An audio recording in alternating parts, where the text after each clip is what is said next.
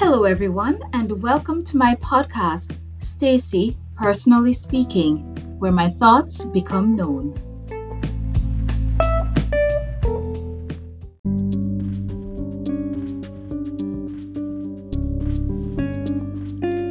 This is Season 1, Episode 137 of the Journey 365 series.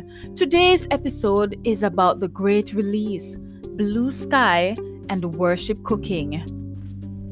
I had gone to bed after midnight, and as I lay there in bed, I told God I wasn't sure at all why I was going to bed so late.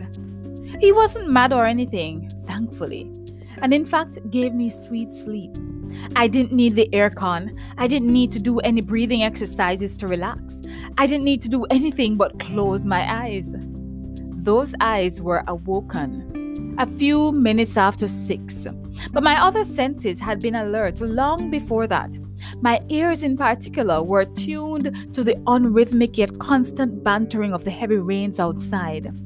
The white basin I'd left outside was not full, and so that meant the magnitude of the downpour had not been since last night. I went and relieved myself, made my room even darker with the secondary curtains, then went back to bed. I remember seeing after 9 o'clock, but I didn't get up then. It wasn't until after 10 a.m. that I got up. The room had gotten much brighter, as though there might have been sunlight shining. However, there was none. But it was quite noticeable that a layer of grey had been lifted from the atmosphere. I peered into the sky for several moments as though looking for a piece of blue. But my spirit was brightened at the sight of the lightened grey sky. It was really late, and I was beside myself about what to do. I had missed church online, though I found out later that there had been technical issues which had rendered the live streaming impossible. I tried to find another service online, but they were in Japanese and too low to listen to in any event. After a while, I abandoned that effort and went to the kitchen. I do everything with passion, but not everything is my passion. This is why I'm so easily misread, I thought to myself as I washed up the pile of dishes in the kitchen. It was almost 11:30 by this time. After cleaning up, I decided to have another respiratory cleaning concoction, sweet, sour, and oily, but quite delicious. The first meal of the day was a mango. The mangoes I had asked to be bought recently at Costco are from Mexico. The taste and texture are not so familiar, and so it's hard to determine what the quality should be. One thing is for sure is that it is incomparable to Jamaican mangoes. I decided to peel and slice up the mango, adding a little bit of sea salt to it as well. Before sitting to have my mango, I spotted the first sign of sun just a few minutes after 12. Amazing! It had not yet come past the top of my apartment building, and so I had to push my head far out through the window to catch a glimpse of it. The mango was quite delicious, even though it looked so pale and flavorless. It was a little sour and a little sweet, and the salt helped to heighten the sweet taste.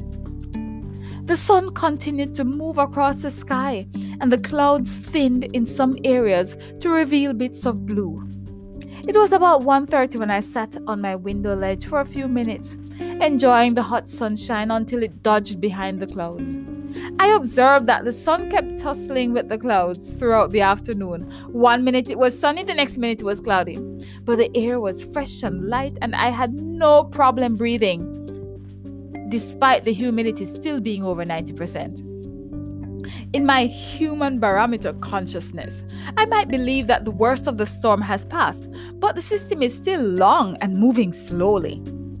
I released the tomato plants from their weighted burden and apologized for the wait and the wait. Got it? They had endured the plastic cover resting on their thankfully not so fragile stems. I straightened them up as much as possible and peeked down at the rocket herb plants that were completely blocked from getting any sun. As a result, they had a pale green color. This is because the tomato plants have been hogging all the sunshine and casting great shade upon the tiny herbs, as well as the fact that there has not been any sun for the past 5 days. The basil plant has, however, been able to hold its own against the massive strength of the tomato plants. I never imagined they would have grown so tall, but I suppose with more space, they had the liberty to do so. I had lots of energy today. Praise be to God. I was busy in the kitchen and had finally gotten to the tiny potatoes I had been blessed with. I was able to give them the attention they needed. I washed and scrubbed them and waited for the pot on the fire to start boiling. I was convinced after cooking daikon or radish over and over again that it should be cooked by itself. The smell and the flavor it emits always affects my entire pot, and I didn't like it one bit. This was more noticeable the next day when I'd retrieve the food from the refrigerator to warm them. I had learned the lesson. I was cooking and worshiping while tuned in to Cheryl Franklin on YouTube.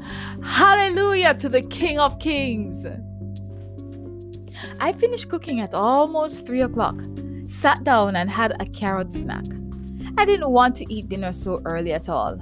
I had my carrot just like Bugs Bunny while watching a Japanese movie. The sun had lost the battle against the clouds, which closed over the blue sky once more. But as the clouds were drifting, blue skies appeared from time to time. While watching the Japanese movie, I was inspired to start planning my 40th birthday celebration. I had never felt this excited about anything with respect to my birthday before, but I finally felt happy about celebrating me. I've worked long and hard and hardly ever commend myself for my efforts, successful or failed. I can only pray God affords me the opportunity to mark the 40th year. All that excitement got me hungry, and so I decided to go ahead with dinner. It was just after 4 o'clock, but my tummy said it was time.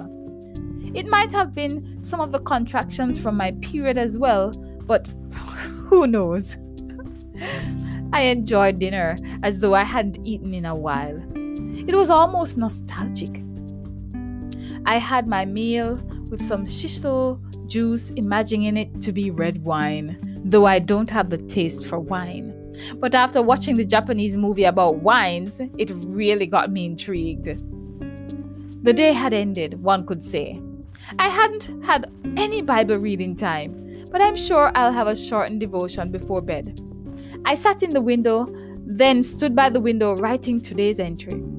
The many bicycles and joggers, dog walkers, and families that were out kept distracting me, but they were a welcome distraction, seeing them and hearing their voices, especially the chatter of the children. I had just had a shower and was heading out for a walk a few minutes before 8 o'clock when I remembered the garbage and the form. I had told myself to prepare them so I could drop off the self-addressed envelope at the post office and the garbage in the skip. I had forgotten to mention that I had gotten mail from my ward office about 3 days ago regarding my application for pension exemption. Apparently, I had missed a section on the form, and so they had sent a reduced copy of my application with new spaces at the top for me to insert the omitted address and name. Mind you, this was on another section of the same form. I wondered if it had been absolutely necessary for this to hold up the process. It wasn't my signature or Hanko stamp that was missing. I guess it is better to err on the side of caution anyway. And yes, it was my mistake. I give thanks my application wasn't simply disregarded though.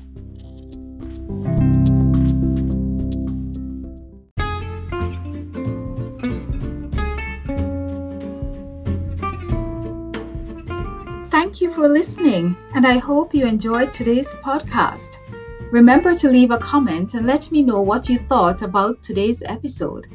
Join me next time on Stacy, Personally Speaking.